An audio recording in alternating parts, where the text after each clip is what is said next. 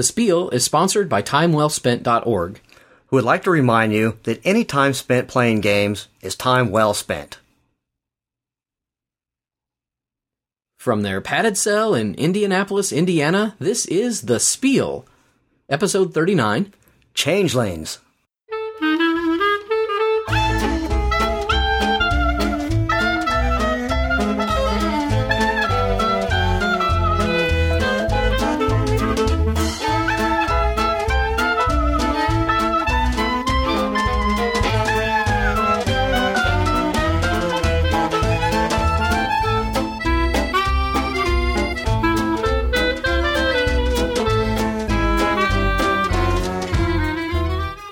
So hi there and welcome to The Spiel. My name is Stephen Conway. And I'm David Colson. We've got kind of an interesting episode here. It was actually spurred on by a listener who we had the good fortune to meet and play games with here recently, Simon Wilcock from Great Britain, of all places. Traveled all the way across the pond just to play games with Stephen and I. Yeah, that's it. The Mecca that Indianapolis is just drew him in. No, not really.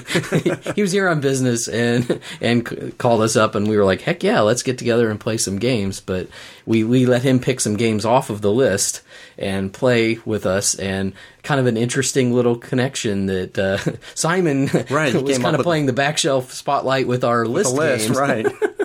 Yeah, I thought it was great that he found like games that had been changed from earlier versions of the game. One had been a board game and was now a card game, and one was a card game and was now a board game. So we've got Caylus Magna Carta. Started off as a board game, got turned into a card game, and then Blue Moon City was a card game and now is a board game. So pretty darn cool. Oh, and then that theme's going to kind of overspill into other aspects of the show as well, in terms of just, it's funny how once you pick something like that, you kind of begin to look at games in a different way and can kind of find things that fit that idea. So look forward to other changeling games and ideas of change. And then we got some real classics in the back shelf spotlight, so that's going to be pretty cool. So I think maybe we should just jump right in and get going. Game news and notes.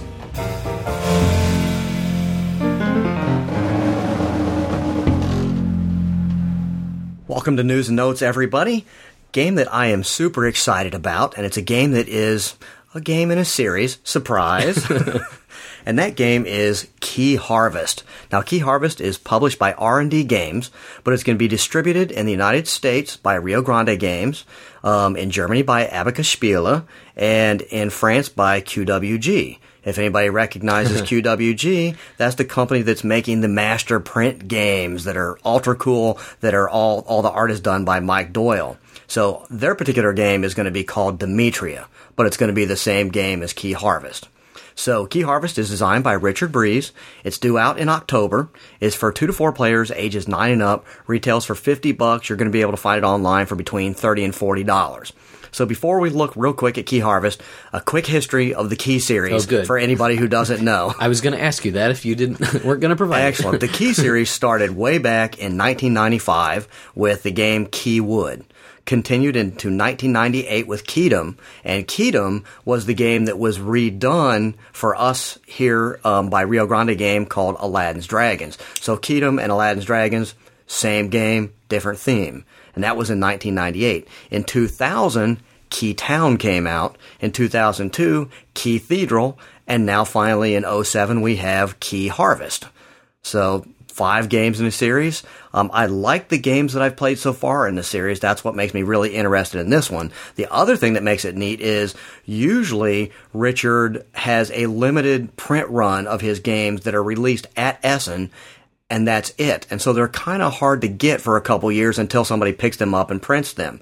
Well, this one, Key Harvest, from the get-go, obviously you can hear is going to be distributed by many companies all over the world, so we're going to get this thing wham-bam right when it comes out. We're not going to have to wait for it. That's cool. That's a good thing for us stuck over here in Indiana. Exactly. So a quick peek. What makes this interesting to me are some of the mechanics. Each player has their own country board, and you're going to be trying to acquire field tiles and lay them in such a way so that they're grouped, and at the end of the game, your largest group is going to be worth 1 point for each tile in that largest group, but your second largest group is going to be worth 2 points for each tile.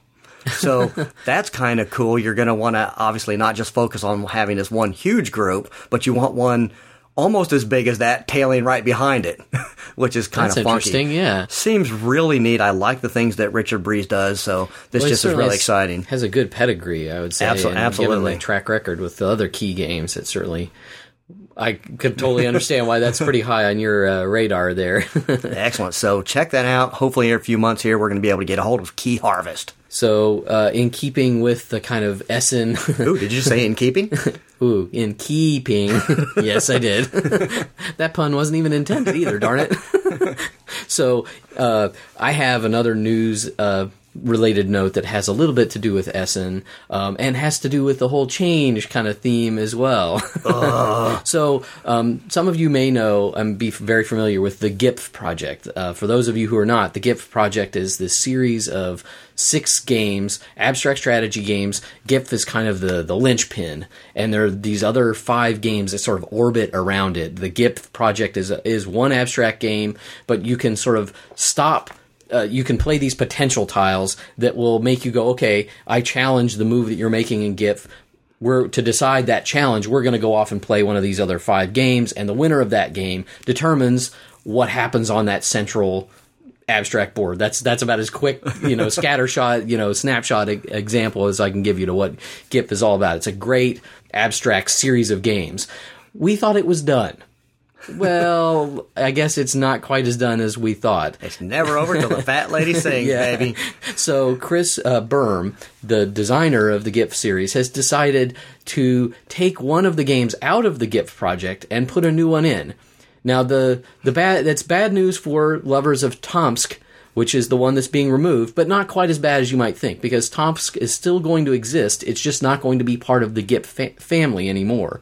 It's getting the boot, and it's going to reappear as a standalone game with probably a new look sometime in 2008. Now, for those of you who might be familiar with the overall series, Tomsk was the one game with sand timers. The whole game was played with sand timers as your pieces, and when you moved one of your pieces, you would flip it over, and if at any point your sand timer runs out, that piece is gone, and you just don't have that piece to use anymore. A cool game, but it's always been questioned as to whether it kind of fit the formula of all the rest in that series.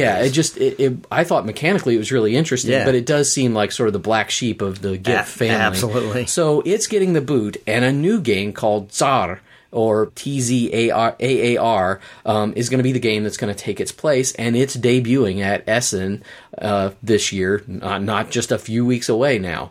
So here's just a little bit about Tsar. So both players have 30 pieces that are divided into 3 types. 6 Tsars, 6 Tsaras, and 15 Tots.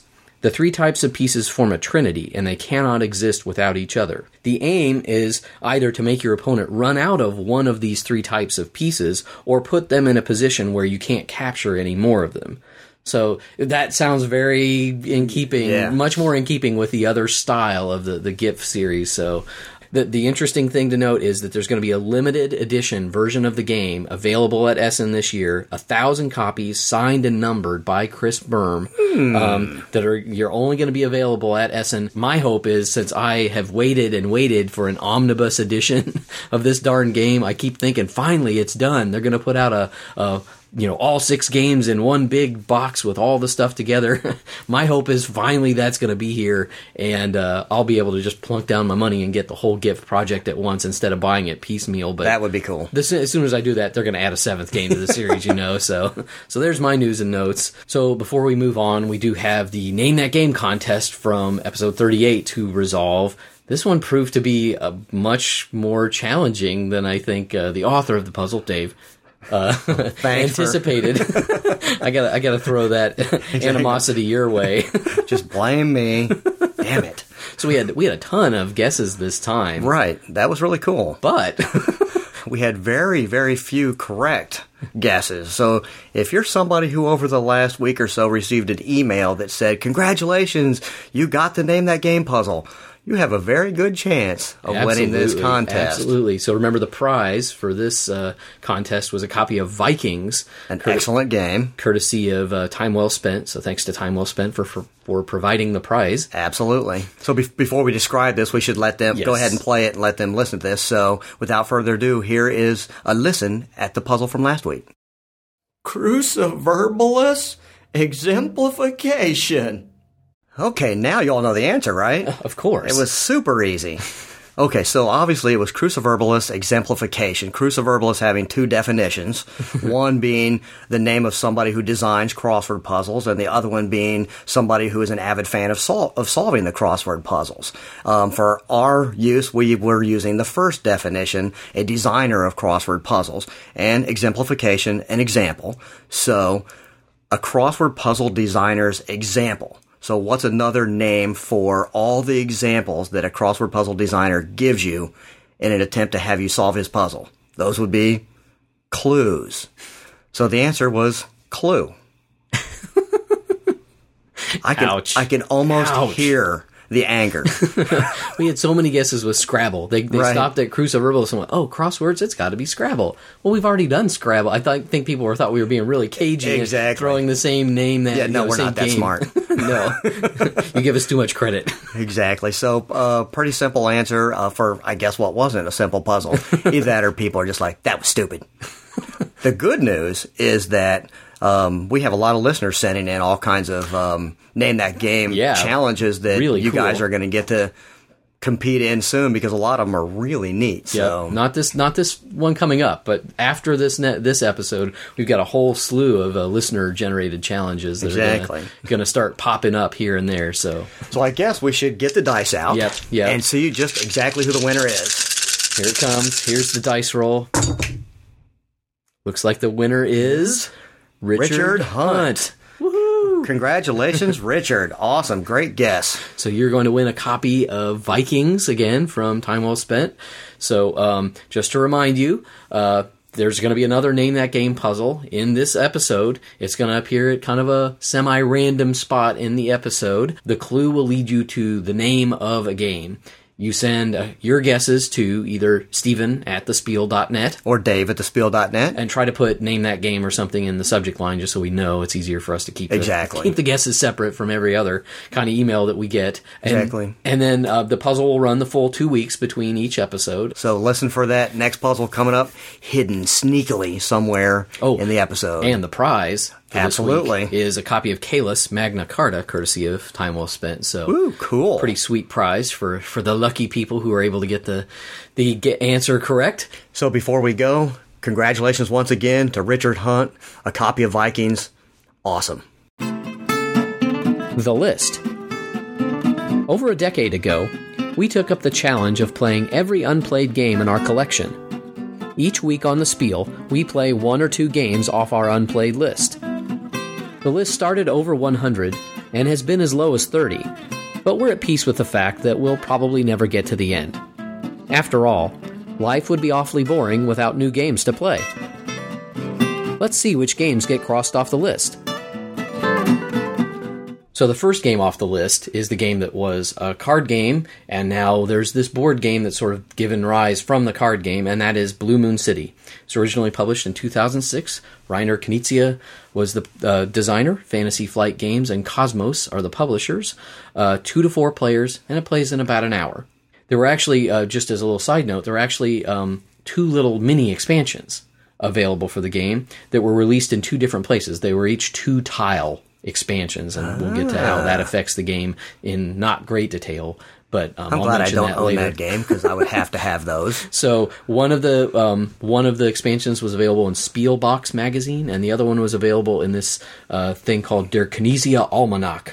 And they introduced 4 different tiles: the hospital, the meeting hall, the theater, and the golden shrine. 3 of these tiles actually gave extra abilities for simply landing on tiles, which that'll become apparent why that's important and different in gameplay. There are also, I'll mention, some good player aids available on Board Game Geek in a multitude of languages, which is very helpful if you're just learning how to play the game, especially if you're listening to us and trying to figure out the game too. Blue Moon City also won the Meeple's Choice award in 2006 and was a nominee for the Spiel des Jahres in 2006 as well. So definitely it was on a lot of people's notable games for 2006. Here's just a little bit of flavor text to kind of give you the sense of the game. And this fits in with the Blue Moon card game as well, which is sort of this science fictional game that revolved around the battle over Blue Moon City. So this is you can kind of see it as kind of a thematic sequel in that sense. So the Dark Age is over. The royal heirs whose infighting and pride caused the destruction of Blue Moon City have fled. The corrupt advisors and courtiers who whispered into their ears have been banished. The bitter division between the peoples of Blue Moon is beginning to heal, so now is a time of harmony and hope. In the spirit of that harmony, you must work together with the people of Blue Moon to rebuild the city and win favor among the elemental dragons, thereby becoming the leader of Blue Moon City. Complete buildings, win crystal shards and golden scales, and restore the holy crystal of Psi to unite all Blue Moon behind you. So really cool. Interesting. Yeah. Gives you kind of a nice backstory, especially if you've played the other game. Kind of you're seeing the story through to kind of the next chapter, right? In a way. So let's just get into the components here. There are 21 building tiles, 1 obelisk, 80 cards. There are 10 each of 8 different races, and these races again are the same races that appear in the Blue Moon card game. There are 4 player figures, which are these sort of little pointy wooden pawns, 40 cubes of the player's color, 40 crystal tokens, 15 dragon scales, and 3 resin dragon figurines, which are nicely carved and look really cool. So it's got some nice goober with the game. I'm going to go into the tiles and the cards in a little more detail just because they sort of affect how the rest of the game is played. And if you understand how the components are put together, the rest of the gameplay is actually pretty darn simple, I think. So the tiles each have an illustration of the type of building under construction. So there's all kinds of different buildings, and in the rules they even give you sort of a little illustration and the kind of history in terms of the science fiction world behind each of the buildings. There's a 1 to 3 colored and numbered boxes indicating the number of cards that you're going to need to be able to place a cube on that tile to contribute to that building. In the upper left-hand corner, there are 2 rows of icons. The top row indicates the reward for the player who contributes most to that building. The second row indicates the reward for all players who contribute to that building. The tiles are double-sided as well. So on the back side, it has an illustration of the building that it's now been completed. So the object of this game is to be rebuilding the city, and so all the buildings are going to go from these half-constructed forms to finish. Not maybe every building, but the majority of them are going to be finished by the time the game is over. So on the back side, there's the completed building and another row of icons which gives you the neighborhood bonus that will be awarded when other buildings around that building are also completed. It'll make a little bit more sense once we get into the gameplay, I promise. Well, let's move on to the cards. Each card has a color which indicates the alien race to which it belongs, a numeric value which can be used to contribute to the reconstruction of the buildings, and all the cards ranked 1 and 2 also have a special ability which will allow the cards to be used for their abilities instead of for reconstruction during the game. As I've previously mentioned, the alien races and colors are the same exact lineup as the ones that are used in Blue Moon. So we have the Volca, the Terra, the Aqua, the Flit, the Hoax, the Kind, the Mimics, and the Pillar, and each one has really lush illustrations. Just the artwork is really, I think, pleasing to the eye and gorgeous to my eye. The Mimics are pretty hot. Definitely true. So the object in Blue Moon City is to make enough offerings to the obelisk based on the number of people that are playing. You have this obelisk that you're sort of buying or contributing gems to that sort of sits at the center, the courtyard of Blue Moon City. If you're playing with 2 players, you have to have 6, 3 players 5, 4 players 4. So less contributions to the obelisk the more people that are playing. The setup's really pretty darn easy. You're going to lay out all these tiles to form the city. The courtyard is always going to be the center, which is where the obelisk is, and there are 4 temple buildings that extend off each side of the courtyard. The rest of the building tiles are just going to be randomly shuffled up and distributed in a 4x4 grid that's sort of minus a tile in each corner of the grid. So it sort of looks like a kind of cruciform board a little bit, or just kind of a square with notches cut out of it. Cool. You start all the players with their markers in the center of the courtyard, 8 cards to each player. The dragons start off the board, and the dragon scale pool is going to vary according to the number of people who are playing. Each turn in Blue Moon City has 3 phases: movement, contribution, and then discard and draw phase. Movement's just dead simple. You can move 0, 1, or 2 spaces to adjacent tiles, not diagonal, so only orthogonally. You can change your direction, so you could move in sort of an L shape and go 1 and then change direction. You can only move once per turn. That's at the beginning of the turn, and you can share the same tile as another player. So that's phase 1, moving your dude. Phase 2 is the contribution phase, and this is really kind of the meat of the game. You can either contribute to the building of a building, or you can make an offering at the obelisk, which is, after all, the name of the game. You're trying to get these diamonds or contribute your cubes to rebuild this obelisk in the center of the town. But the majority of the game is going to be around making contributions to the buildings. So let's say you've moved your tile out to one of these tiles. Remember, there are little boxes that have a color and a number at the bottom of each tile. There's usually 1, 2, or 3 of these boxes. You can contribute to the building of that building by discarding cards that are equal the total of one of those numbers in the boxes, as well as the color of the box that's indicated. So if you go to a red 5, you need to be able to discard red cards totaling 5 in order to do it. Pretty darn simple. If you do that, you take one of your cubes and you put it on that red 5 to indicate that you've contributed to that building. You can build on the squares out of order, so you don't have to start with the lowest number. If you have the 5, which generally the higher numbers are at the left-hand side of the little row of boxes, and you can build on multiple squares on the same tile in one turn. So if you had, if there were 2 2s, let's say 2 red 2s, you could put 2 red 1s down and put 1 cube on, and then let's say you also had a red 2 just by itself, you could lay it and put another cube on. You can never split your values between 2 things, so you couldn't play a red 4 and go, 2 for that one and 2 for another one, and you never get change back. So you can always overpay, but you're never going to get change when you're contributing to the buildings. That's pretty much how the contributions go, but you'll see how the game becomes a little more complex when you understand how the special abilities of the cards can affect how and why and where you might want to build. Now, when a building, all the little boxes are filled up, that building is going to score. So when a building is completed, that's when the scoring is going to happen immediately, and you're going to flip that tile over to the completed side. All the players that contributed at least 1 cube are going to receive the items that are below the top row. So everybody gets that.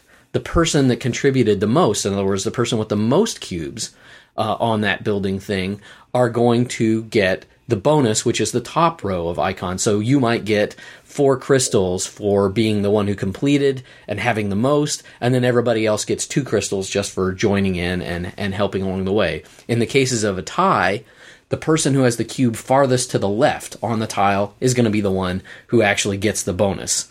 So you're going to, basically there are 3 different things that you can get. You can get the crystals, you can get dragon scales, and you can get more cards, which all 3 are very useful. The crystals are the currency that you're basically going to turn in to try to build onto the obelisk, which is the name of the game. The dragon scales could be an avenue with which you could get more crystals later in the game, and the cards, obvious, are the way you're going to contribute to the building. So they're all good, and you're going to get different combinations of them. The only additional thing to mention about the scoring and the building tiles is if you complete a building that has completed buildings around it, orthogonally, that are connected by the sides, you're going to get a neighborhood bonus. Remember, if you flip the tile on the back, there's an icon or a row of icons on there.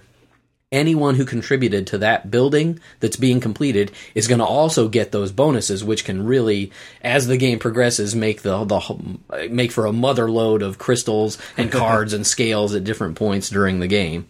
So that's really the meat of the game is you're going to move your guy out, and you're going to play cards to try to contribute to the building tiles. The other thing that you can do in the contribution phase is make an offering to the obelisk. Your dude has to be in the center in the courtyard tile. The obelisk has little numbers on it, and you contribute your crystals that you're going to accrue from having helped build all these buildings. You pay your crystals in order in the number on the obelisk. So if you want to buy the number 7, you have to have 7 crystals to contribute. You can only do it once per turn unless you have cards that allow you to do it more than once. Finally, after you've done the moving and the building or the offering, so just to make it clear too, you can either build or you can make an offering. You're never going to ever be able to do both in one turn. After you've done those 2 things, you've reached the end of your turn, basically. You're going to discard 0, 1, or 2 cards, and then draw cards equal to the number of cards you discarded plus 2. So if you don't discard any, you're going to get 2 cards. If you discard 1, you're going to get 3. If you discard 2, you're going to get 4. And then it's going to be the next person's turn. Game pretty much flows from there. Couple items of note before we just open up the floor to wider discussion. The dragon scales need a little further illustration. So there are 2 ways that you can get dragon scales. Remember those little dragon figurines that I've yet to mention that are also in the card game but are also in the board game here? If a dragon figurine is on the building, when you contribute to it, then you get to take a dragon scale for each dragon figurine that's there. So if there's 1, you get 1 dragon scale. If you manage to get all 3 to the spot where you're contributing, you're going to get 3 dragon scales. The only other way you're going to get them is as a prize for contributing if it's on that row of icons at the top of the tile.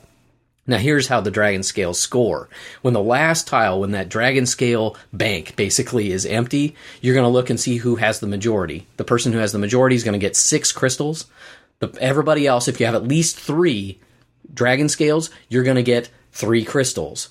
But you have to give all your dragon scales back to the bank, and the whole process is going to start over. If you have less than 3, you get to keep your dragon scales, but you don't get any crystals for them. But it gives you a little bit of leg up to maybe score the next time around. Lastly, the game might seem a little overly simple until we get to this last part, which is really what gives the game, I think, a lot of flexibility and a lot of added strategy, are the card's special abilities. They really create the real strategy in the game, I think, and give you a ton of flexibility in deciding where you want to move and how you want to contribute on a given turn. So there are kind of 3 ways that the card's special abilities break down. Some of them help you in movement. So you could play 1 or more gray cards for the special ability to fly your piece to any tile or to move your pieces extra spaces. You could play 1 or more red, black, or blue cards for their special ability to move those dragon figurines, either to bring them onto the board specifically to where you are, or to move them already on the board a certain number of spaces. So that's how they can affect movement. They can also affect the contribution. In the contribution phase, you can play 1 or more pairs of the brown cards, and they count as a wild card of value 3. So you can see that could be very valuable if you're trying to contribute to that, blue 5. It might be hard to get without using those wild cards. There's also white cards that have the special ability of being able to change the color of 1, or in some cases up to 4 cards of 1 color into a different color. So you need to get onto that black tile, but you only have green cards. You might be able to use a special ability to just do the switcheroo and change those colors. Again, with the change here. Lastly, in the contribution, there are green cards that are just wild, that you can use as any. The only drawback to those is they're all value 1. Finally, the gold cards can actually help you in the building of the obelisk. So if you have one of those gold cards, its special ability is you can actually contribute more than once per turn to the building of the obelisk. And remember, if you're playing like a 4-player game, you only need to make 4 contributions to that obelisk to win the game. So if you time it out right and have that gold card with the special ability, you could play that special ability card and wham, either rocket into the lead or maybe win when everyone thinks you're behind. That kind of gives you a sense of how these cards can affect play. It's not just as straightforward as, I need a blue 2, I'm going to play my blue 2.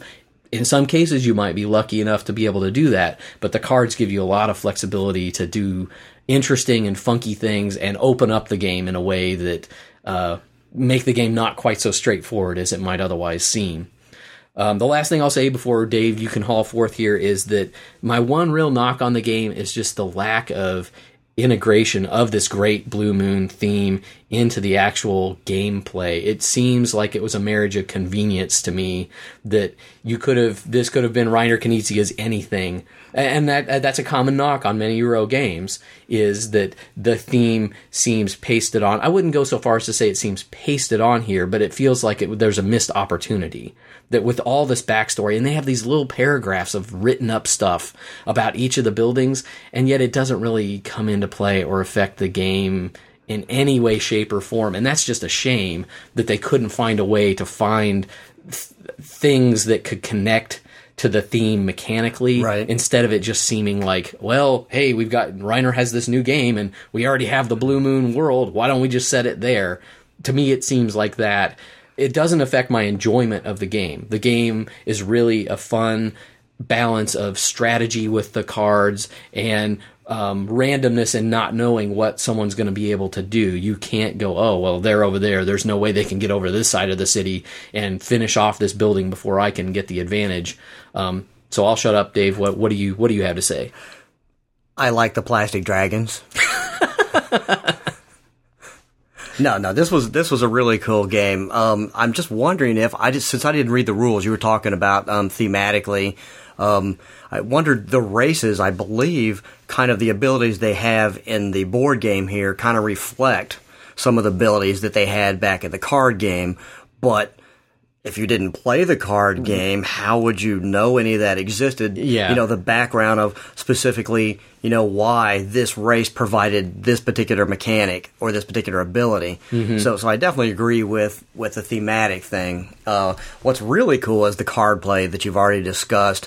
It's almost like a CCG, just minus the deck building, because all these combinations is what you're looking for. Just a handful of cards that may look like at first that this is completely worthless, just need you to put on your thinking cap a little bit and go, oh, wait, I can use this to change this, which makes 2 of this, so I can add it to this other color, which when I play this card, I can change the color of all of them. It's just like, but it's really, really cool. I wonder if anybody's come up with wacky versions where they might have multiple decks and they're allowing players to construct their own, their own decks to draw from, because that is the heart of the game, is how the cards work in concert with each other in such a myriad of ways that it's going to be new every time. Every time you draw cards, your whole hand is going to go, ooh, now I can do this, versus the last time. So the card play is awesome. The actual contributing to building the buildings, I think Simon kind of caught on to this really early, is you kind of want to have a foot in each camp. Yes. Rather than feeling like you need to win absolutely everything, which is, of course, what I tried to do.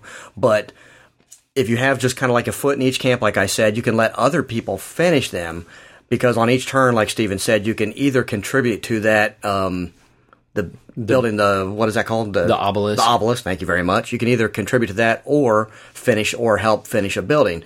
So if you're finishing a building, you're not contributing. But if somebody else is finishing all the buildings, you're still getting stuff. Mm-hmm. And now you don't have to waste your time finishing buildings. You can just walk up there and contribute away to the obelisk. So that's pretty cool. In some cases, the resources that you get when it's not your turn can help you do something on your turn as well. So you might get extra cards or things that actually aid you when it gets around to your turn. That's a great point. And it seems very Knizia-esque, if that's a word. Absolutely. In that, finishing second in a lot of places is often, you want to finish first in a few, but if you can finish second in a lot of places, that puts you really kind of a leg up than just focusing on a couple big meaty ones. Exactly. And I love the sub-game of the dragon scales. Yes. Always keeping an eye on the pool of dragon scales and who has how many, because the second they're gone, you're going to have that little mini scoring, which may just put you over the top with crystals. So when it scores as far as player turn order and who has what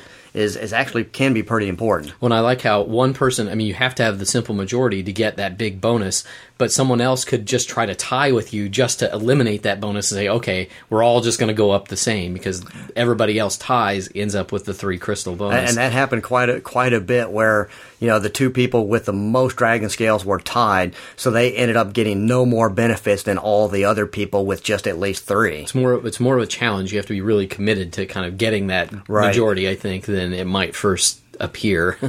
So I like this game a lot. I thought it was pretty. I like other people think that it looks a little light, but once you get in, the card play is interesting enough that I would be more than happy to play this on many occasions. The interesting thing to note too with the expansions is it seems like they're acknowledging the kind of lack of differentiation and the connection to the theme with the expansions, because 3 of the 4 tiles with the expansion add specific abilities to the buildings that make each building tile, in addition to the reward you get from them, just merely ending your turn on that building gives you a different ability. Like, I think one of them zaps you back to the courtyard. And those are tied in with the type of building that it is, right? Yes, and they're tied Very in. cool. And one of them even adds a second place that you can contribute to the obelisk. So now the board can expand in different ways, and you don't always have to be heading back to the middle of the board. So I can see how, I mean, it's hard to call it a weakness, but it's just it was a missed opportunity, I would say, in terms of just adding that extra layer of complexity that just makes the game that much more rich and fun. I think that you can see they've already understood that and have started to add a little extra bit of flavor there. I would seek those out, I think, now that we've played it a couple times and look for that. Looking forward to playing it again. I think would you agree with that as well? Absolutely, yeah, this was neat. So I would encourage you to check out Blue Moon City, and especially the artwork and the tie-in with Blue Moon, the card game as well. It's kind of nice to know that if you like Blue Moon City, you could even go backwards and look at Blue Moon, the card game. It's a 2-player card game, but it's probably worth a look too if this one catches your fancy. So first game off the list, Blue Moon City.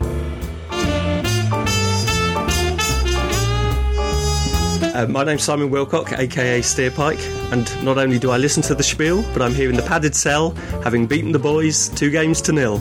Oh. Just rub it in. Yeah. That's the last time we're inviting you over.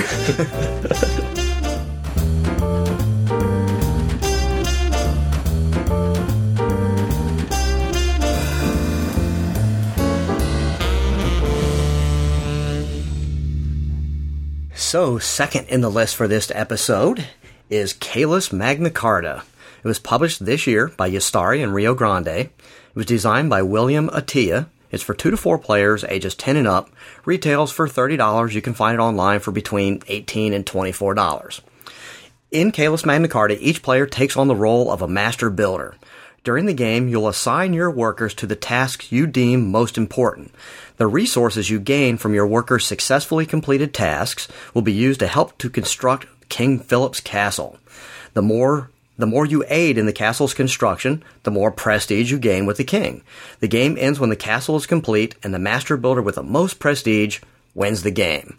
Kind of fun little story. Might be familiar to some, since, like we said before, this game has a relationship with an earlier game, and that's Caylus, the board game. In fact, this has a very, very, very similar feel to Caylus, with the exception of just being a little streamlined, which some people may be looking for that. So that's kind of neat. The other thing before I start discussing the game, I thought in reading the rules something that was kind of interesting. Designer William Attia kind of gives a tip of the hat to Bruno Cathala for maybe helping him come up with the idea for this little card game. Doesn't really go into any detail, but just says thanks for Bruno's help. That's pretty cool. So let's take a look at the components real quick. Of course, we have a whole truckload of trusty, dusty little resource cubes. You gotta have those. In this game, they represent food, wood, stone, and gold. Gold is a wild resource, and so it can be used as any of the others. At the start of the game, everybody gets 2 wood and 2 food. Every player gets 4 workers. These are the workers that you're going to play out to hopefully to gain more resources and money and all kinds of other stuff that we'll talk about in a minute. Everybody has a passing token, and we'll talk about these in greater detail later. There are castle section / prestige point tokens, and these, as you build the castle, you will get these, and they have points on them that you'll score at the end of the game. There's a provost token that we'll talk about later, and then there are dinero tokens, which are the currency of the game, and at the start of the game, everybody gets 4 dineros. So that's pretty cool. The majority of the components in this game are cards, because it's a card game. Shocking. Exactly. So all in the game, all the cards represent buildings that are going to give you resources and or certain abilities to get money or resources. The important thing to note is that each player has his own deck of cards. There are 12 cards in each deck, and each deck is its own color, so you can specifically tell which cards belong to which players. At the start of the game, you'll shuffle up your deck and then draw 3 cards out of that deck, and that will be your starting hand.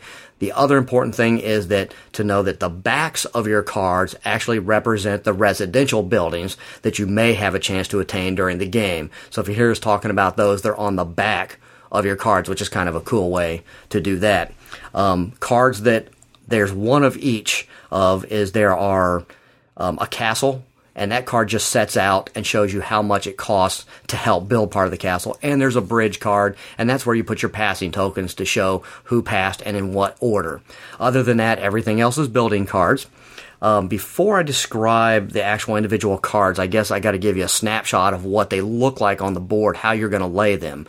At the start of the game, there are a number of neutral building cards that are laid out in a row, and these form an imaginary road that kind of leads up to the castle that you're building. So during the game, when you play a building card, you're going to add it to the end of this road, kind of extending that road.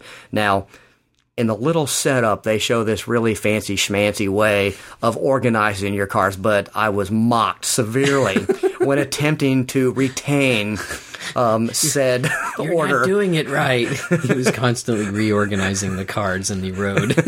So, needless to say, our road meandered around the table, which is totally cool. It was actually really fun. You could tell it was bugging Dave, though, that they weren't lined up. I'm like, Simon, damn it, it's got to go in a straight line. Actually, Simon started putting them in order, too. Yeah, that's true. That's absolutely true. Your effect was exactly emanating out from you. So, like I said, at the start of the game, you have a certain number of cards that at least start this road, and then throughout the game, you'll be continuing to build this road by extending at the end of the line. When you said it's the board game itself, too, has that kind of meandering road, too. Exactly. So it's meant to kind of... That's exactly what they're trying to do, is tie it in with the board. So let's take a quick look specifically at one of these cards. Exactly what does it show you? What is it? The card has several things on it. It's going to show you a cost in resource cubes. That's how much it is to play out to the road, from your hand to the road.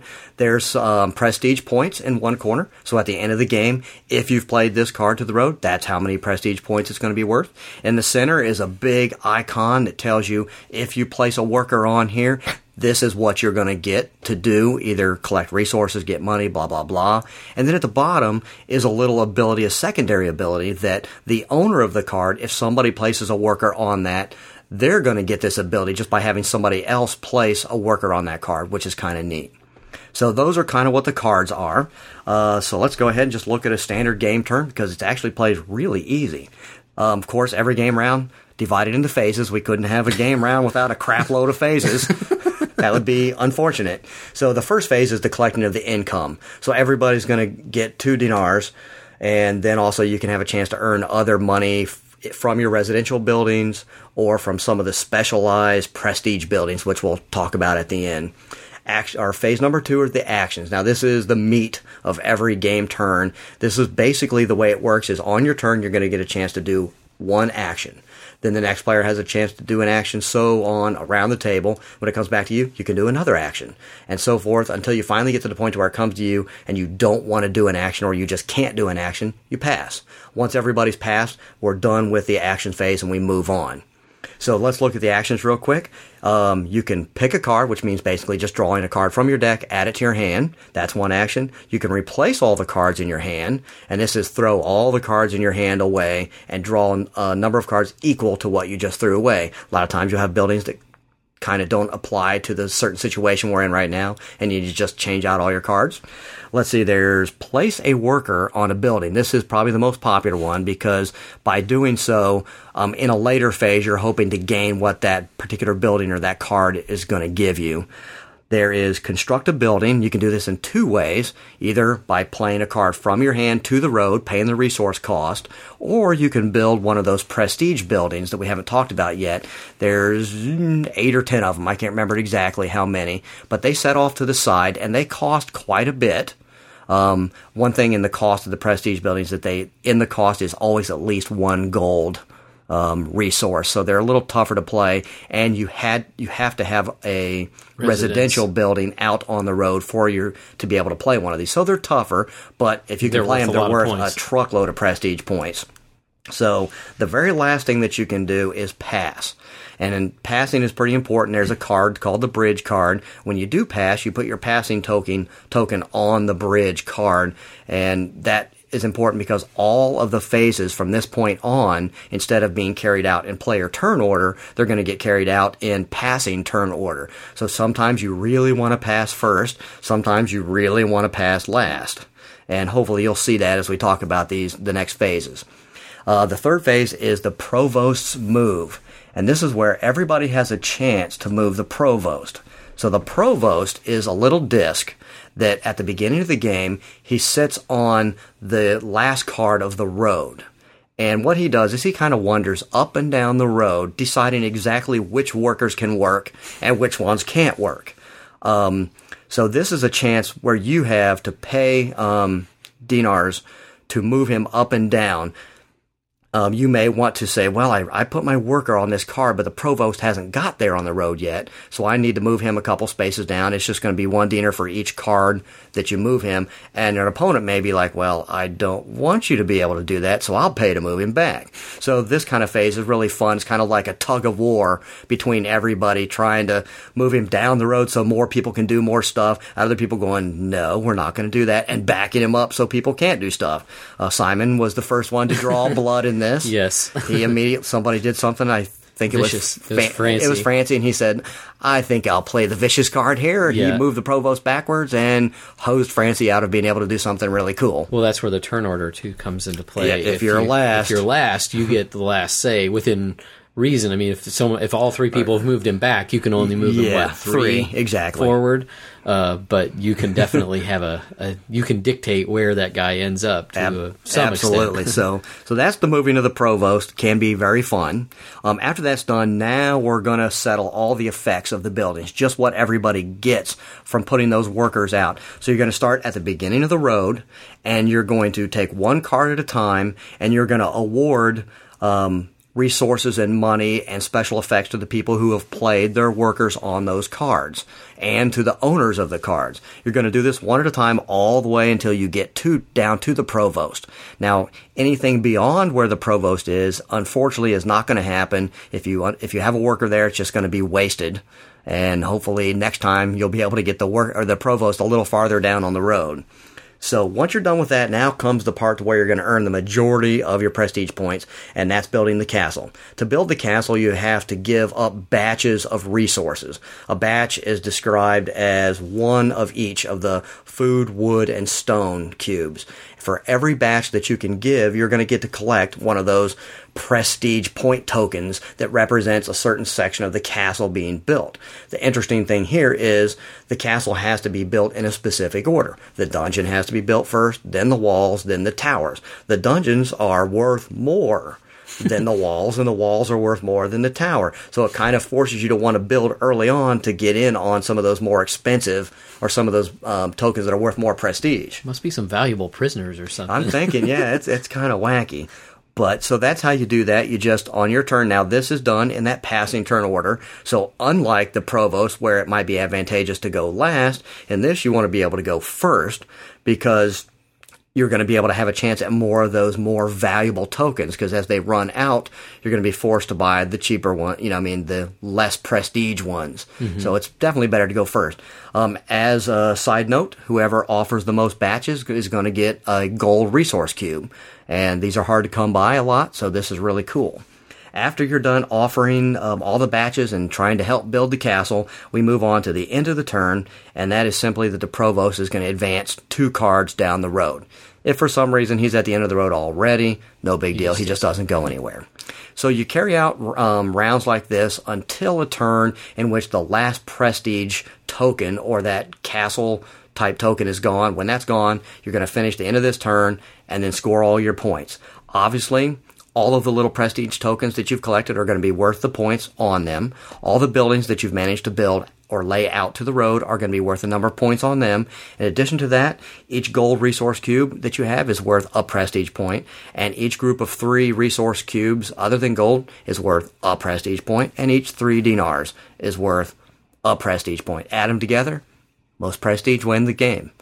Pretty darn cool. You know, I just thought of something that kind of has a funky connection to Blue Moon City. Because you're like helping to construct the castle by donating these wooden cubes, which is like the exact same thing you're doing in Blue Moon City. You took the words right out of my mouth. I was just about to say that. It's a funny. It's all about putting cubes and building buildings this week on the Spiel. So 4 years down the line, when we do the back shelf spotlight with Caylus Magna Carta and Blue Moon City, you'll know what the connection is. So I'm going to turn it over to Steven and let us know what you thought about the game. Well, I thought you stole my thunder a little bit with that. But the other interesting connection I wanted to point out with Blue Moon City is the interaction with the cards on the board and seeing how putting your workers on certain buildings in connection with each other definitely. There's a strategy to that it took me a little while to understand that, I need to put my workers down here because I'll get those resources before it comes around to the point where I might want to use them to build later on in the game. Or I'll allow myself to get money that I can then use the money to use the special ability on a different card to buy the resource cubes that I need. That there's some really fun card combinations, and the interesting thing is that you're using the card combinations of other people. You always have to be giving something to someone else. Maybe you didn't reiterate that, and it's worth reiterating that anytime, unless you're playing something on your own building, when you gain something from that particular building card, you're also giving that or a similar type ability to the person who owns that card. So at some point you might be like, I really want that, but do I really want to give that ability to the other person too? Because they might be able to actually cash in more than me from having done that. So, and the fact that you can only have one worker per building card means that some of those, if you can see, I think in our game it was meat or the pink cubes. We started calling them spam. Yeah, exactly. I think the spam was in short supply, and the people who went earlier in the turns were quick to jump on the spots where they could get the spam cubes, and it made the other people have to scramble to try to come up with different ways of doing things on their turn. I really like that. And the fun thing is since everything is carried out in the order that the cards were laid out in the road, the timing of how you do everything is, if you're like expecting to be able to do a certain action that might have you paying money to get cubes. But if you don't have any money because the action that has you getting money doesn't happen until after the action where you're spending the money, you're kind of hosed. So having to line all that timing issues up is really cool. Mm-hmm. Yeah, whereas in Blue Moon City, you're kind of in control of a lot of that card combo. You're a bit more at the mercy of how other people have decided to play their cards to try to take advantage of these special abilities and things, which I think even makes it more challenging to try to get those combinations work. I figured out one with the gold cubes where I was getting money, paying 1 to get 4 gold, and then using that gold to buy or to get 4 dinars. That was the hard thing for me, to keep the dinars separate from the gold cubes. Which the gold cubes, did you mention that they're wild? Yeah, that you can use them. You can use them as any of the other 3 resources. The other 3. So that's what makes them exactly. Really powerful as well. I do have to say, and I'm sure I would get messages from Simon if I did not say this. But admit to it. I have not played Caylus. I know that's a black mark on my gamer badge, but it's not because I don't want to. It's not. I don't own it. Dave does, and I've threatened him, and he just doesn't comply with my threats, and I haven't played it. Dave has played it, but I have not played it. So I come at this from a slightly different angle than someone who's played Caylus. I thought it played really quickly too. That was the other thing that really impressed me, that for the amount of strategy and depth that there was, that it actually played really quite quickly, and I didn't think that it was rushed. Now, Dave does have to come clean on that. I'm getting ready to. I kind of screwed up a rule. What's new? And it had to do with the residential buildings and how they're played and everything. Luckily, it wasn't a totally game-ruining thing. But like we said, it's very important to note that the residential buildings can only be used by when you use a lawyer to turn over a building that's already been laid on the road. And then when you turn them over, voila, it's now a residence, and now you can build a prestige building on it. Kind of messed that up. About halfway through, we figured out that I was stupid and fixed it. And yeah, it didn't affect my impression of the game, but I can see how those residences, you have to really plan ahead to try to get them out on the board. And the minute one of those lawyer building comes out, you can see why that would be a hot commodity. Absolutely. Get people to try to get in position to get those big point hauls by the end of the game. So one other thing I want to add about this game that I didn't say first is that it comes with two different sets of rules. There's a basic set and a standard set. I really, really like this. Obviously, we played the standard game. We didn't mess around with the basic version. But I could almost consider this game a gateway game, and a gateway game that is possibly even better than some other ones we've talked about, because when you're talking about Caylus, that's a gamer's game. You don't just whip this puppy out on people that don't play games. They would be like, what the heck do I do? But this game, the beginner version, is so streamlined and so easy. If you played the beginner game and then jumped up to the standard game of this, you're just a few clicks from playing Caylus. And that's saying something, because Caylus is a meaty game. It's known as a gamer's game. And if you can use this as a stepping stone to get somebody into Caylus, I mean, what's next? They're going to play Puerto Rico. They're going to play Power Grid. How cool is that?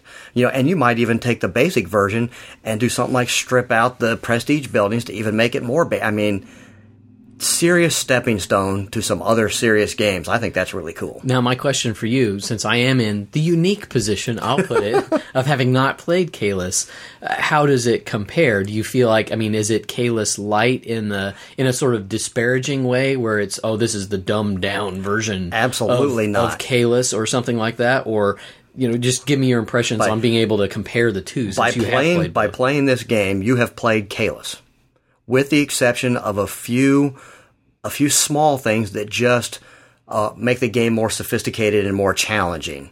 It absolutely does not dumb down this at all. In fact, this is a brilliant streamlining of Caylus without losing the whole thing that is Caylus. Everything that makes Caylus what it is has not been lost at all. I think this is wonderful. Now we have to get Caylus out so you can play it, so you can see what I'm talking about. Finally. Exactly. But I was hoping this wasn't going to be the dumbed down version, and boy, I certainly don't consider that at all. So the essence of the original is preserved. Well represented in this. But does it do enough things different that you could see the reason why someone would someone who has Caylus necessarily want to get Caylus Magna Carta, or absolutely not, just because they're completely different games, but because they would have different times when they would be appropriate. Okay. Like you said, this one is a much shorter game. You want a Caylus-style game that doesn't take a Caylus amount of time?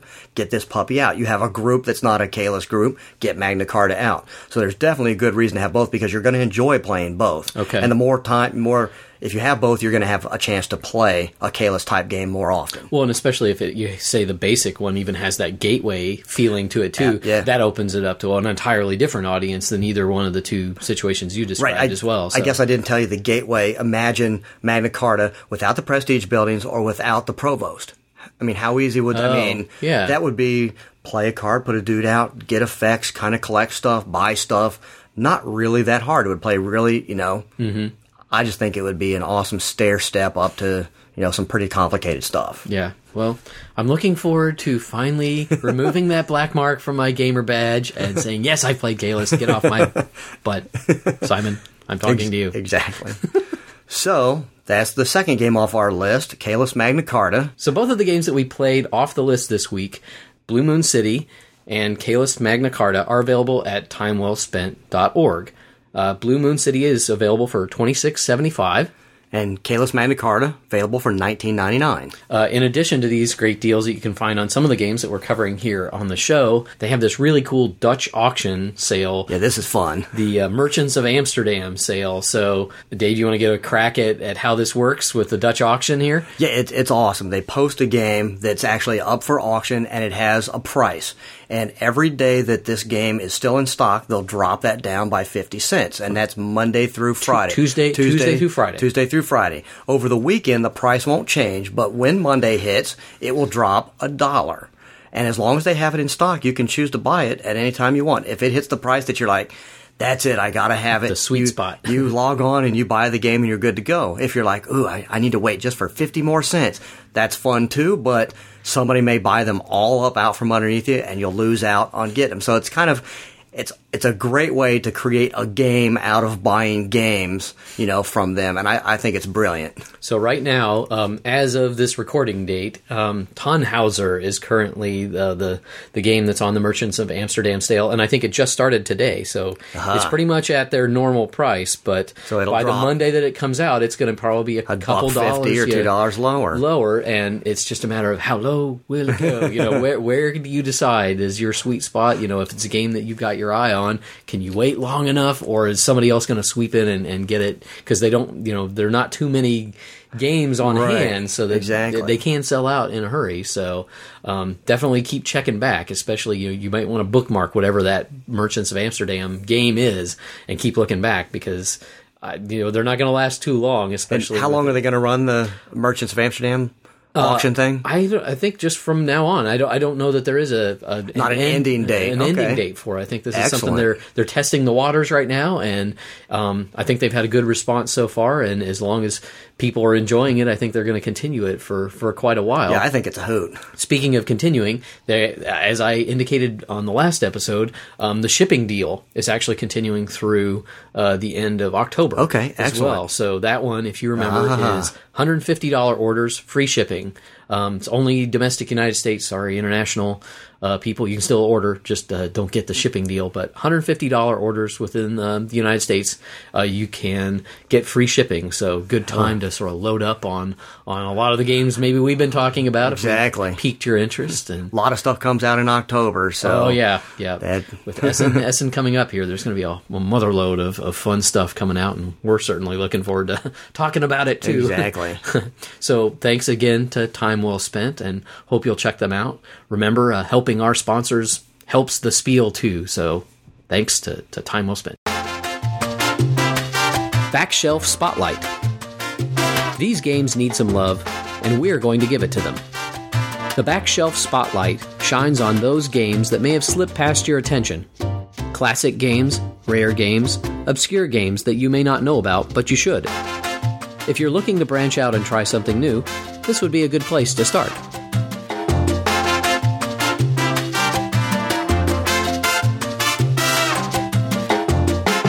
So we have the connection contest resolved from episode 38. For those of you who don't remember, the connection is between Odin's Ravens and Mamma Mia, and we actually had someone who crawled inside our brains and actually got the mystery connection this time. Congratulations goes out to Scooter B23. Awesome. His posting on the Spiel forums, remember that's where you go to write your guess as far as the connection between the two games on the Backshelf Spotlight. He came up with the right one. And of course, the right connection is memory and thought. Awesome. Now, let me explain. So, Hugin and Munin were a pair of ravens that are associated with the Norse god Odin. Hugin and Munin travel throughout the world bearing news and information back to Odin. Hugin is thought and Munin is memory. They're sent out at dawn to gather information and return in the evening. They perch on Odin's shoulders and then whisper the news of the world to him. And it's one of the reasons why Odin's often referred to as the Raven God as well. A little backstory. So how the heck is that connected? Well, of course, you've got Odin's Ravens with the one, and Mamma Mia is a memory game at its heart. So they both require thought, I would argue. Most games require some sort of brain power. And then Mamma Mia requires memory. So the connection, of course, was memory and thought Scooter B nailed it on the head. We had some other really fun. The ABBA connection was one of the funniest ones that I saw. There were some great posts. If you haven't read them, go read them. Log Hilarious. into the Spiel.net and go to the forums and check out, because there's always wacky guesses up there. And remember, if you do get are the winner of the Backshelf Spotlight Connection contest, you're going to win a set of coveted Spiel dice. Dave is shaking them in his hand right now. They are awfully purty. So congratulations to Scooter B23. I'm sorry, I have lost your actual name. I know we've met you at Origins and then again at Gen Con, and I feel terrible that I cannot remember your actual name, but I think of you as Scooter B23. Exactly. So we'll be in contact soon, and your dice will be on their way onto the Backshelf Spotlight for this week, remembering that there is a connection between Stratego and Fox and Geese. Good luck figuring that one out. Classic games this week on the Backshelf. Absolutely. So let's start off with Stratego. Stratego has an interesting history that we're going to touch on real quick before we talk about the game. Let's go all the way back to 1908, when the French woman M. Hermance Eden filed a patent for a game called Jeu de Bataille, which literally translates to a battle game with moving pieces on a game board. And that only lasted a couple years before it was the name was changed to L'Attaque. And then in 1947, Dutchman Jacques Johann Mogendorf finally trademarked the name Stratego. And it wasn't actually until 1961 when Milton Bradley published the first version of Stratego in this country. So it took quite a few years to get to us, but when it finally did, boy, did it come over here. Stratego is for two players ages 8 and up. List for $18. You can find it online for between $13 and $14.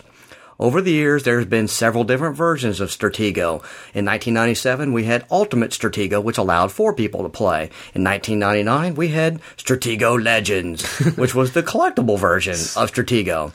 Amid those, there was just a myriad of things that were based on several different media, movies, televisions. We got Star Wars, Marvel Heroes, Lord of the Rings, Pirates of the Caribbean, Civil War, anime, Narnia, and the latest one, Transformers Stratego. So, needless to say, they've gone to the well probably a few times too often on this puppy.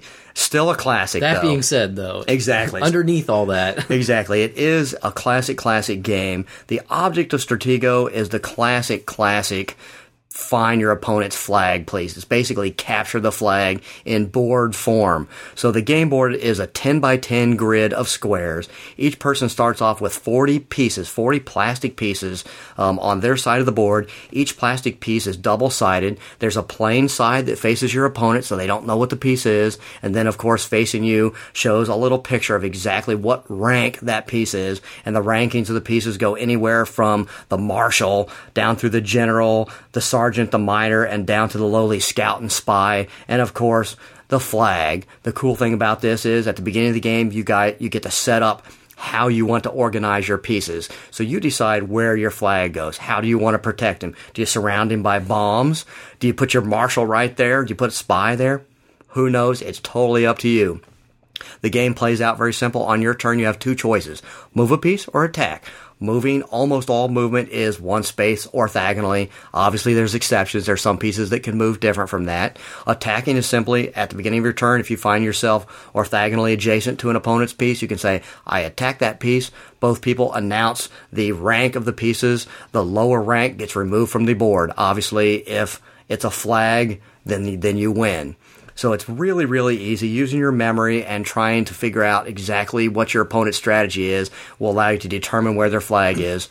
Classic game, thought of today as a children's game, marketed heavily to younger kids. It's still a classic game involving memory, and I would argue that if 2 adults sat down and played this, the gameplay elevates to something beyond, a child's game. I still enjoy playing this. There's even a lot of games out today, newer games, that share this mechanic. The one that comes to mind is the Lord of the Rings Confrontation by Fantasy Flight Games. Exactly that is absolutely Stratego, with, little abilities on each. Exactly. So, classic game. If you haven't played this, play it. If you have kids, go out and buy this. When you can get it for as cheap as $12, $13, $14, there's no reason not to have this in your collection. Yeah.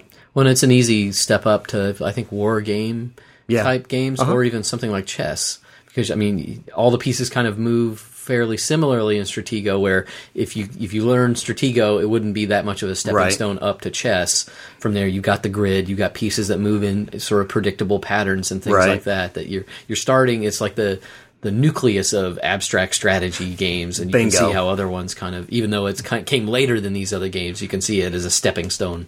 I agree.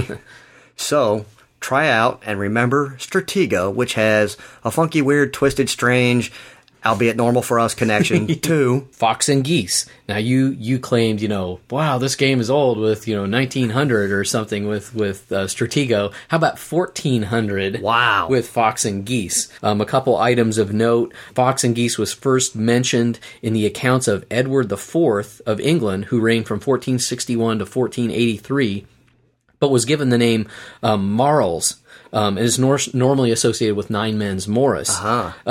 Certainly, there are some Fox and Geese boards from earlier. There's actually some that are scratched into stone seats at the Gloucester Cathedral from around the 14th century, which, excellent. That's really cool, I think. Let's just go right into describing the game.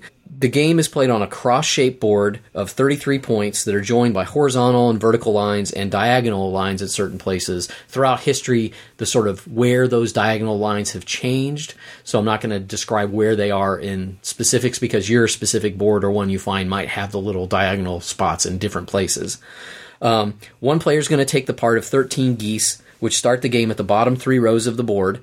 The other player takes the part of the fox, who can start on any point that he pleases. Now, the weird thing, this is sort of a hunt game, but a hunt game in reverse. The fox is hunting the geese and trying to eliminate them from the board, but just as much the geese are kind of hunting the fox and trying to corner the fox, which is kind of a fun little inversion on what you'd normally think of, the slaughter of the geese and the fox just, having his way. The geese get revenge. They have strength in numbers, in other words. So the geese take the first turn. The player can move any one of their geese from its point along any one of those marked lines to an adjacent empty point. So another intersection, in other words. Usually there are holes in the boards. I've seen ones where it's just a pawn and you move the pawn. Move from intersection to intersection, 1 line's worth, basically. The fox takes his turn, moving exactly the same manner as the geese, and basically the play alternates between the two. Now, the fox can kill the geese, and it's very much like checkers. They can jump over any goose that he has a landing spot following those same lines on the board, and that goose is eliminated from the game. You can do double, triple, quadruple jumps, have a big feathers flying everywhere if you can line it up such that you can take all those jumps at once and eliminate them from the board. Now, the only way that the fox can win is by either eliminating all the geese or eliminating enough of them that the geese cannot win. How can the geese win? The geese can only win if they can hem in the fox in such a way that the fox, when it becomes the fox's turn, cannot move. So you sort of have to corner him or get him into a spot where he can't jump, can't move in any direction because you've kind of surrounded him. That's the basics of the game. I can remember actually playing this game with my grandfather. It's probably, if I think back, it's probably one of the first board games I probably ever played. Oh, that's cool. Because, I can remember him having a little set on his kitchen table and me being very young, and I think ours was with the golf tees instead of, nice, because you can find some with nice little fox and geese, wooden pieces these days. But I can remember having a whale of a time playing that game. And to me, the other reason to put this on the back shelf is to show that games like this, games with legs that have lasted a long time, that the kind of recipe for fun hasn't changed for thousands of years, that these mechanics, that these games, people have been playing games and having fun. We probably are guilty as much as anybody in the world of, saying, ooh, look at the shiny, pretty pieces and things. Right. But at its very core, at its essence, this is a darn fun game, and it has obviously stood the test of time and has given birth to all these other sort of kissing cousin games that have come after it. But to me, it's kind of fun when you sit down to play a game like that, to think that, there were people, hundreds, and in some cases, like with Backgammon, thousands of years ago, playing basically this exact same game that, I love playing games that you can trace back that far, and that there were people around hundreds of years ago playing damn near exactly what you're playing. Just that feeling is so cool. Yeah, being connected, to that kind of, that fun doesn't know century or Right. boundary in that way. The same kind of fun. There may be a few games from our generation that people will think back hundreds of years, and maybe it is Carcassonne or Settlers, or maybe it's stuff we don't even, we haven't Right. played yet. But to me, having that connection back to history is really important and fun, and you don't have to have new shiny things always to find a lot of fun in just the simplest of games. Exactly. And that's an important thing to remember. So remember, Fox and Geese and Stratego have a mystery connection. Send your guesses in to thespiel.net on the forums, and somebody's going to win a spiffy set of new Spiel dice. Yeah, good luck with this connection, boys and girls. Truckloads of goober. What is goober, you ask? While sages and scholars may debate its subtle nuances, Dave defines goober as either a game with a ton of quality components or a game with really unique components. Now, we're not saying that you should always judge a book by its cover, but the stuff, the goober in a game, can be a factor in having fun. Great goober can make an otherwise average game excellent. Great goober can make an already great game sublime. Let's see what the Goobermeisters have for us this week. And the time is upon us to look at more stuff. Goober to be exact. The game we have in the Truckloads of Goober segment this time is one of those games where it's almost a gimme. It had to be in this segment. There was just no way we couldn't do it. In fact, it's so easy, I think a monkey could have picked this damn game. But as sure as we sit here, if we didn't pick this, we were going to get some emails that were going to say, how could you guys not pick that? A monkey could have picked that damn thing. So without further ado, I'm Dave, and I'll be your monkey for this trip through the Truckloads of Goober. And the game we're talking about is, of course, StarCraft, the board game. Published by Fantasy Flight Games. Should be out October. We had a chance to see this puppy at Gen Con. It's big. I had to drag Dave away from the demo table. It was designed by Corey Konechka. It's for 2 to 6 players, ages 12 and up. Retails for $80. You can find it online for $64. This is kind of interesting because that's only 20% off. And I looked at almost all the major online outlets. So, something interesting happening here. I don't know if there's maybe agreement not to do the 30, 35, and 40% that we've been able to find on these big guys. That is interesting. We will find out. But StarCraft the board game is in fact a huge, epic, gargantuan, painful space exploration and battle game beyond everything you can imagine. Obviously, came from the famous computer game. Exactly. Blizzard, the people who did World of Warcraft and exactly. So it's huge. A lot of people know what it is. But why is it in this segment? Because it has more stuff than you can possibly imagine. Fantasy Flight went above and beyond what they could possibly do. So let's just start. I'm going to take one big breath. Okay, maybe 3 big breaths. Okay, monkey boy. Exactly. So let's start with the plastic figs. There are 180 plastic figs. The figures representing the Terran faction are 12 Marines, 6 Ghosts, 6 Firebats, 6 Vultures, 6 Goliaths, 6 Siege Tanks, 6 Wraiths, 6 Science Vessels, and 6 Battle Cruisers. The figures representing the Zerg faction. There are 18 Zerglings, 12 Hydralisks, and 6 each of the Ultralisks, Queens, Defilers, Scourgers, Mutalisks, and Guardians. And the figures representing the Protoss faction are 12 Zealots, and 6 each of the Dragoons, the High Templars, the Archons, the Reavers, the Scouts, the Arbiters, and the Carriers. That is a truckload of figs. Man. We also have 12 planet tiles, 15 normal navigation routes, and 12 Z-axis navigation routes. The planets kind of look like they're circular, but they have little puzzle piece things, so they're connected with these navigation routes. Some of them allow you to move between planets that are next to each other. Other ones allow you to kind of like warp from one end of the board to the other. That's pretty cool. There is 1 conquest point track, 6 point markers. There are 6 faction sheets and 6 reference sheets.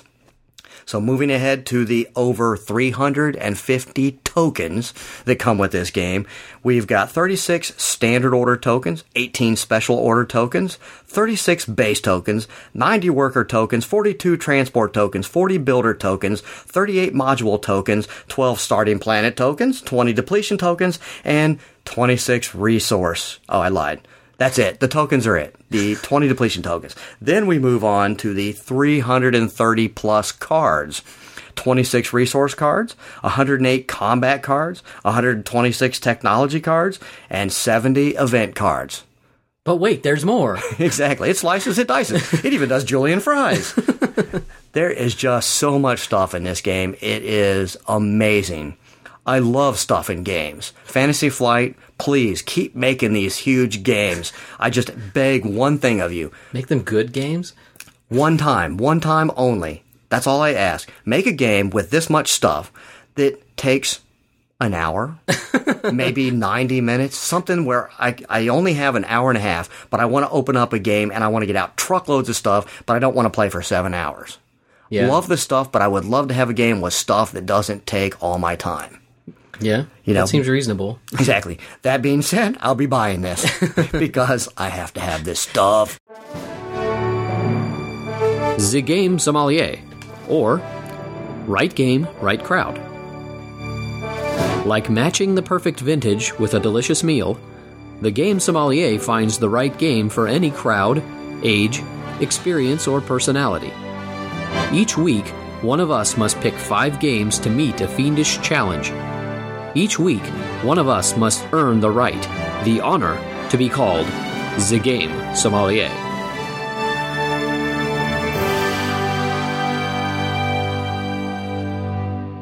So, if you remember Steven's challenge from last episode, it was a challenge sent in by Ron Barnett, and Ron plays a lot of games with his wife. The problem is that she was very picky, and there's certain games that she likes, and pretty much, as far as he could figure out, all the rest she hates. So remember, they liked playing Ticket to Ride. She liked playing some card games like Rummy and some others, but when he bought Lost Cities and Through the Desert, they failed miserably with her. So she didn't want war games. He loves war games. Where do you go with that? Where do you find some common ground so they can both play some games?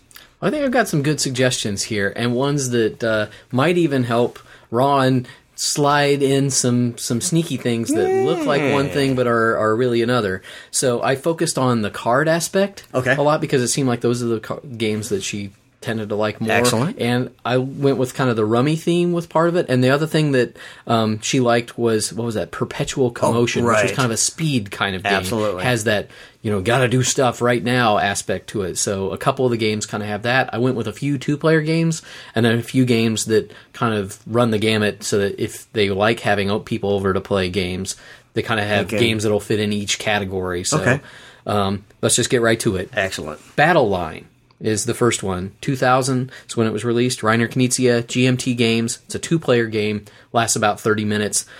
You have 2 opponents facing off across a battle line trying to attempt to win a battle by taking 5 of 9 flags, which are little wooden pegs, or 3 adjacent flags. The flags are decided by placing cards into 3 poker-type hands on either side of each flag that's contested and determining who's the winner with, there are things like straight flushes, 3s of a kind, flushes. The person that has the higher formation, which is what the poker hands are kind of called, is going to win that flag.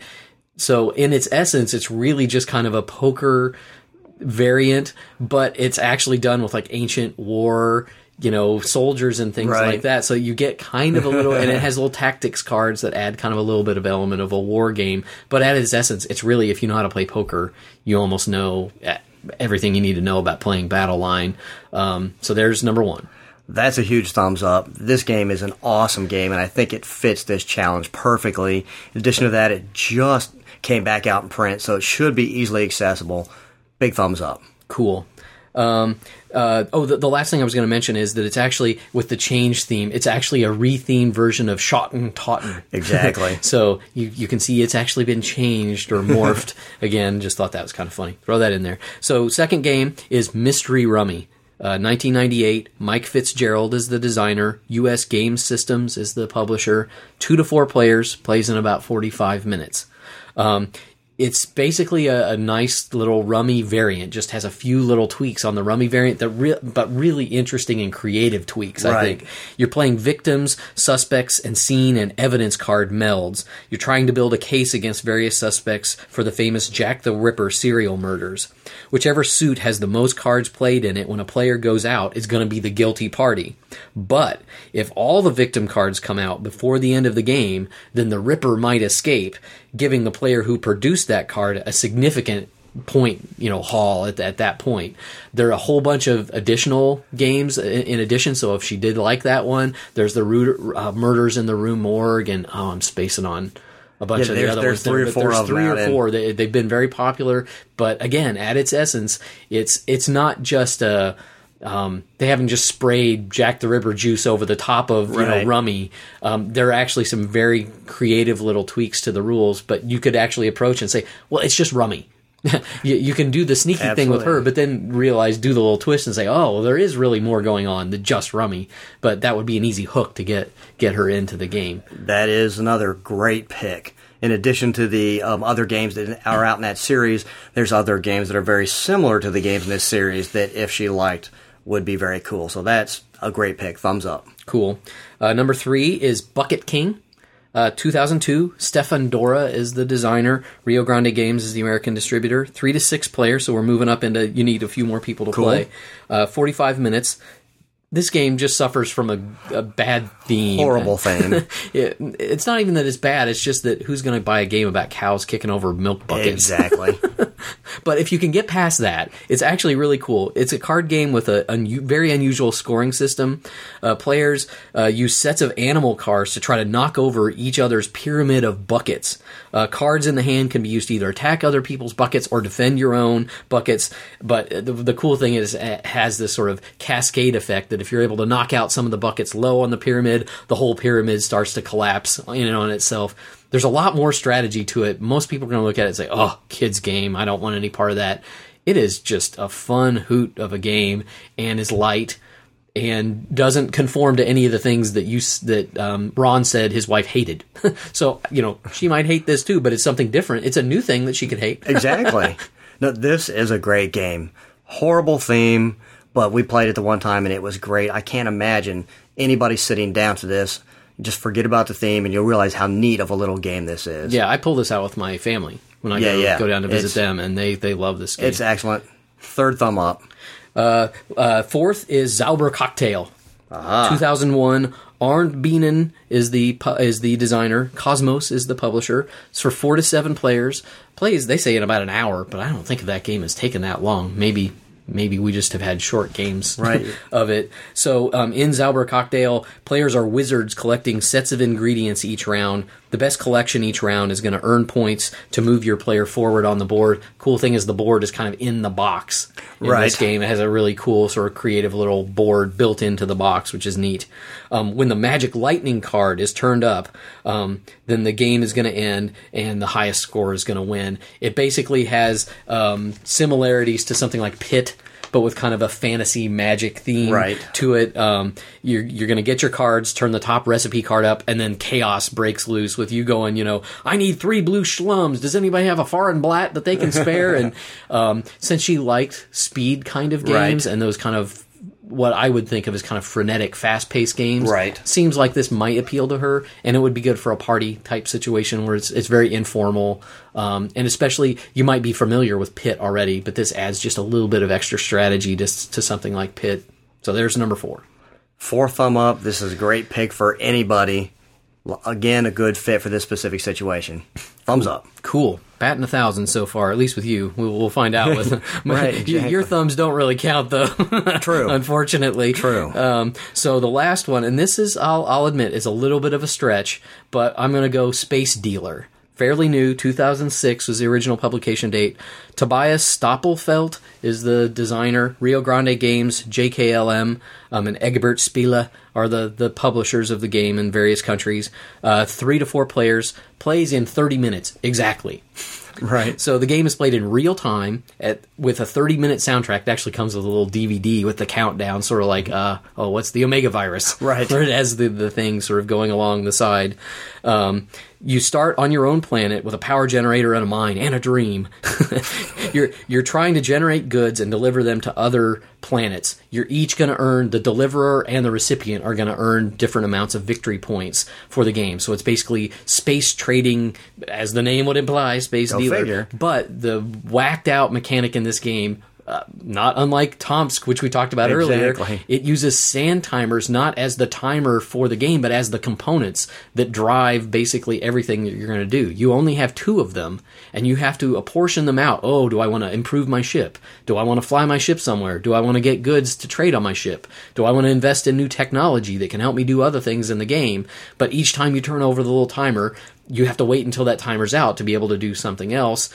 It's kind of it has elements of the speed game, but it also has kind of the elements of a normal strategy game because it's kind of hurry up and wait. You flip your timers and then you're like, okay, now I got to figure out what I want to do before my timers run out so I can immediately get them going, with the caveat that you have only 30 minutes to play the entire game. It's a little bit of a stretch. It's a little nerdy, much more nerdy than the other ones, but you might be able to build her up with it to this. With, if you have success with the other ones, it's a little meatier. So I was thinking of Ron as much as I was his patient and loving wife. But there's number 5. Cool. Well, what I really like about this is 30 minutes. To play a game like this that you're guaranteed you're going to fit it in a 30-minute slot is really cool. The unfortunate thing is I didn't care much for this game at all. My opinion may not be important in this because it needs to fit the criteria, but I think I would give this a thumbs down. That might be my first thumb down. I don't know. But you said it was kind of on the line when you picked it anyway. I think she might find this just a little too wacky and a little too tough. Maybe. But maybe not. But so that my first thumbs down. Yeah. Woohoo! I'll take 4 out of 5 any day of the week. That's okay by me. Cool. Now, as we just said, your votes and stuff are nice, but we need to hear from Ron either on the forums or via email in the next episode, and hopefully we'll set him up with some good ones. There has to be some of those that she would really get into. I would think so. I think the first few, I'm pretty confident. Yeah. Those are surefire hits, and I get a little more. I start reaching a little further out, but that's fun too. Now, the last thing to mention is I'm not going to give you your challenge until we get to the mailbag, Dave, because it actually has a connection to something we're going to get into in detail in the mailbag. So I'm going to give you your challenge there, and you'll understand why when we get to the mailbag. Excellent. Mailbag. It's time for you to let us know what you think. Comments, questions, criticisms. Let us have it. So we have some nicknames to award. Had a nice crop of donors. Thank you very much to everyone who's donated to the Spiel cause. Remember, if you donate to the Spiel cause, you get a game-themed nickname. The donate buttons are on the left-hand sidebar of our website, which is thespiel.net, and we certainly appreciate each and every penny that goes towards helping us keep the bandwidth bill down and allows us to do things like go to conventions and even buy some games too. So Sweet. We totally appreciate it. So thanks go out to Greg Slowplay Williams. Awesome. Barb Meepolina Jung. That's great. Derek Two Stop Turn Jung. Sweet. And Andrew Collision Die Butler. Wow. Poor Andrew. Yeah. So thanks to Greg, Barb, Derek, and Andrew. We totally appreciate it. Thank you so much. You help us keep the Spiel rolling on for years to come, we hope. Yes, thank you very much.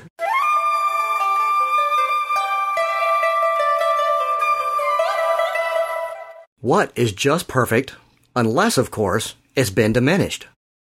3 words that a Cockney would use to offer you a wildebeest. Name that game. Governor. So now on to, we have a poll to resolve. Absolutely. We've had a poll up for the last couple of episodes trying to find out just how many games people take with them when they go on a short little 2 or 3-day trip. And we found out that approximately 3% of our listeners don't bring anything. Wow. Hey, at least it's a small percentage. Exactly. And 29% bring 1 or 2 games, 35% 3 to 5 games, and 33% 6 games or more. So that's That's a healthy percent. At least 97% of our listeners bring games, at least. Sweet. I can't walk out the door without bringing games. So that was a pretty fun poll. Yep. Now on to the big meat here in the mailbag, Cool. which is a really nice letter we got. Dave, you want to give kind of the overview, and then I'll read some extended quotes. Okay, excellent. We got an email from Gregory in Seattle, and basically he was had listened to our episode from Gen Con and heard us talk about the new Talisman that was coming out, and we had also mentioned something about, well, we were really happy that it was coming out. We were glad it was a second edition because that's the best edition, but we were kind of upset that it didn't tweak the movement rules because that was kind of always a problem with the Talisman. So we thought that, to bring it up to date, they could have at least tweaked those. And while Gregory wasn't necessarily upset with that, it got him thinking of out-of-print games that haven't been around for a while and reprinting them and making all kinds of changes, and that kind of really set him off and made him upset. So he sent a great email with some thoughts along those lines. The idea of change for change's sake, or is change a universally good thing when it comes to approaching these new games?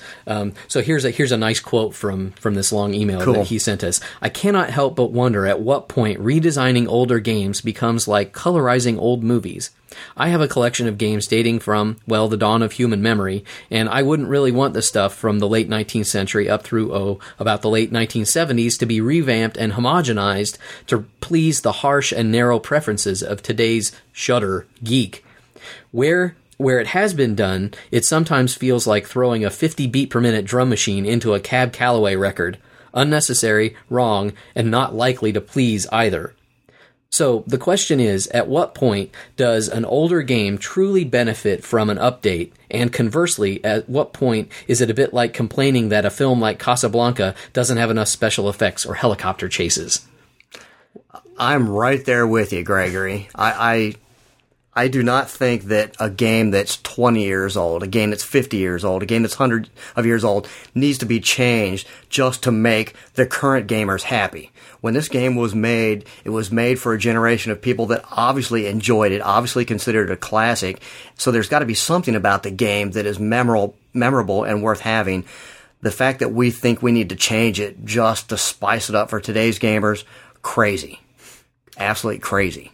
Well, I guess I fall much more on the fence on this one because I think it's situational. I think there are plenty of games that were classics for a reason, but that doesn't mean that they leapt fully formed out of Zeus's head like Athena perfect. That there's plenty of that you can look at a game and say it's a classic and you enjoyed it, but you can also see it for its flaws, warts and all, and say, hey, I love this game for what it is, but wouldn't it be cool if... there's room for both, I guess. I know that's kind of a mealy-mouthed, wishy-washy way of looking at it, but to me, it comes down to the specific game in question. I think there's definitely a caveat to my particular opinion, and that's that if a classic old game just had an element of it that kind of kept it from like leaping, bounds ahead of where it was, yes, I think changing that would be awesome. Not unlike the Talisman that we talked about, just that one tweak, but making, like you said before, a change just to make a change or just to bring it into what you think most gamers... Exactly. No. If you're just fixing an element that was always flawed in a game, yes. To me, I think my default position comes from the source of his question. If you can answer that question with your conscience being assuaged, then you're okay. If you can look at it and say, okay, I'm going to assume that it isn't broke, so I don't need to fix it. So if I take that attitude, is there anything that I can do to make it a little bit better or to do something to enhance the play in some way? Because, if you think of books or movies especially, with the rehashes, I mean, I'm so much not a fan of things like, they got it right the first time. We don't need to mess with it. Exactly. But I do make allowances for the idea that, well, if you can view it on its own terms, sometimes there are things that make some remakes or some reimaginings and actually there's better. Always than the argument of being able to bring that material to a new generation of people who wouldn't have had a chance to experience it had you not redone it. Right. I mean, to me, if you think of like television and things like that, look at something like the new Battlestar Galactica, which is, to me, I mean, I enjoy the old one and it has a good place in my heart, but I enjoy the new one infinitely more than I did the old one. And if we took that hard line of saying, you can't ever mess with the original, we'd be depriving ourselves of something that's actually really good, right, and is sort of a different animal. It's become its own thing. So I want to allow wiggle room for those kinds of, maybe that's the 1 out of 10. And the other 9 actually fall on their place, but I don't think without allowing the room for that one, you're not going to have room for any.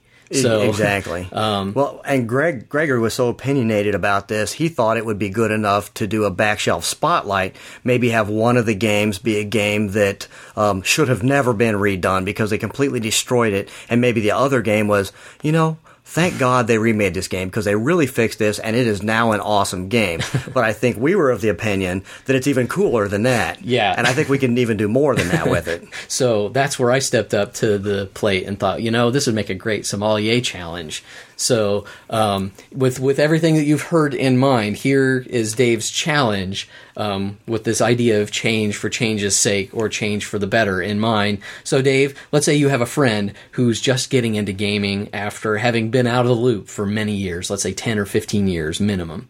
Rather than dive into unknown waters, this friend wants to try out some of the classics that he remembers loving when he gamed before. But with so many reprints and reissues of these classic games, it's a crapshoot as to know which ones are worth a plug nickel. So your challenge is to kind of come up with a do and don't list. Find a mix of 5 games that either have been genuinely improved through being reworked or updated, or have been ruined or disfigured by a misguided remake. So in other words, remakes to try and remakes to avoid. Excellent. Come up with a list of 5. It can be a mixture. You have to have at least, let's say, 1 of each type. You can't just go all of one and without any of the other. Okay. But you have to come up with a mix of the kind of do's and don'ts list, looking back at these remakes to find the ones that are the Battlestar Galacticas. Exactly. As opposed to the, Superman, the movie, or something like that. Okay, yeah, that's going to be, it might be tough to find some on one side of that coin, but we'll see what happens. Lastly, we also have a poll that is kind of informed by this same idea. Thanks so much, Gregory. You really got us going, and I think we'll get some responses from the listeners on this because I think there's going to be some strong opinions one way or the other. Exactly. Log on to the forums. Tell us what you feel about this. But we also figured we'll put up a new poll that's based around this idea and kind of get a feel for what you guys are thinking. So our new poll will basically be when a publisher decides to do a new version of a classic game, what do you most want to see from this new title? And your choices will be, do you want to see new graphics and fancy goober in this reprint? Or do you want to see them tweak the mechanics to update the earlier quote unquote flaws of the game? Or do you want to see as little change as possible? Or maybe you want to see some rule variants for some additional gameplay in the game. I know that's something that I would like to see sometimes. Bring me the old game, but show me some maybe new ways that I can play with the game. And last but not least, is it complete sacrilege to redo the game? In other words, don't colorize my games. So those will be your choices. Let us know what you think about, out-of-print games kind of getting a second life. Mm-hmm. Well, I think this kind of wraps up our episode on change. We've had card games become board games and board games that become card games and old games that become new games. Exactly. All different kinds of change here on episode 39. We invite you to log into the website and tell us what you think. Thanks so much for listening. Thanks again to Time Well Spent, our sponsor. Remember, supporting them helps support us too. So without further ado, I'm Stephen Conway. And I'm David Colson. So remember, whether it's the roll of a die, the turn of a card, or the flip of a tile, you don't have to play to win. You just have to play.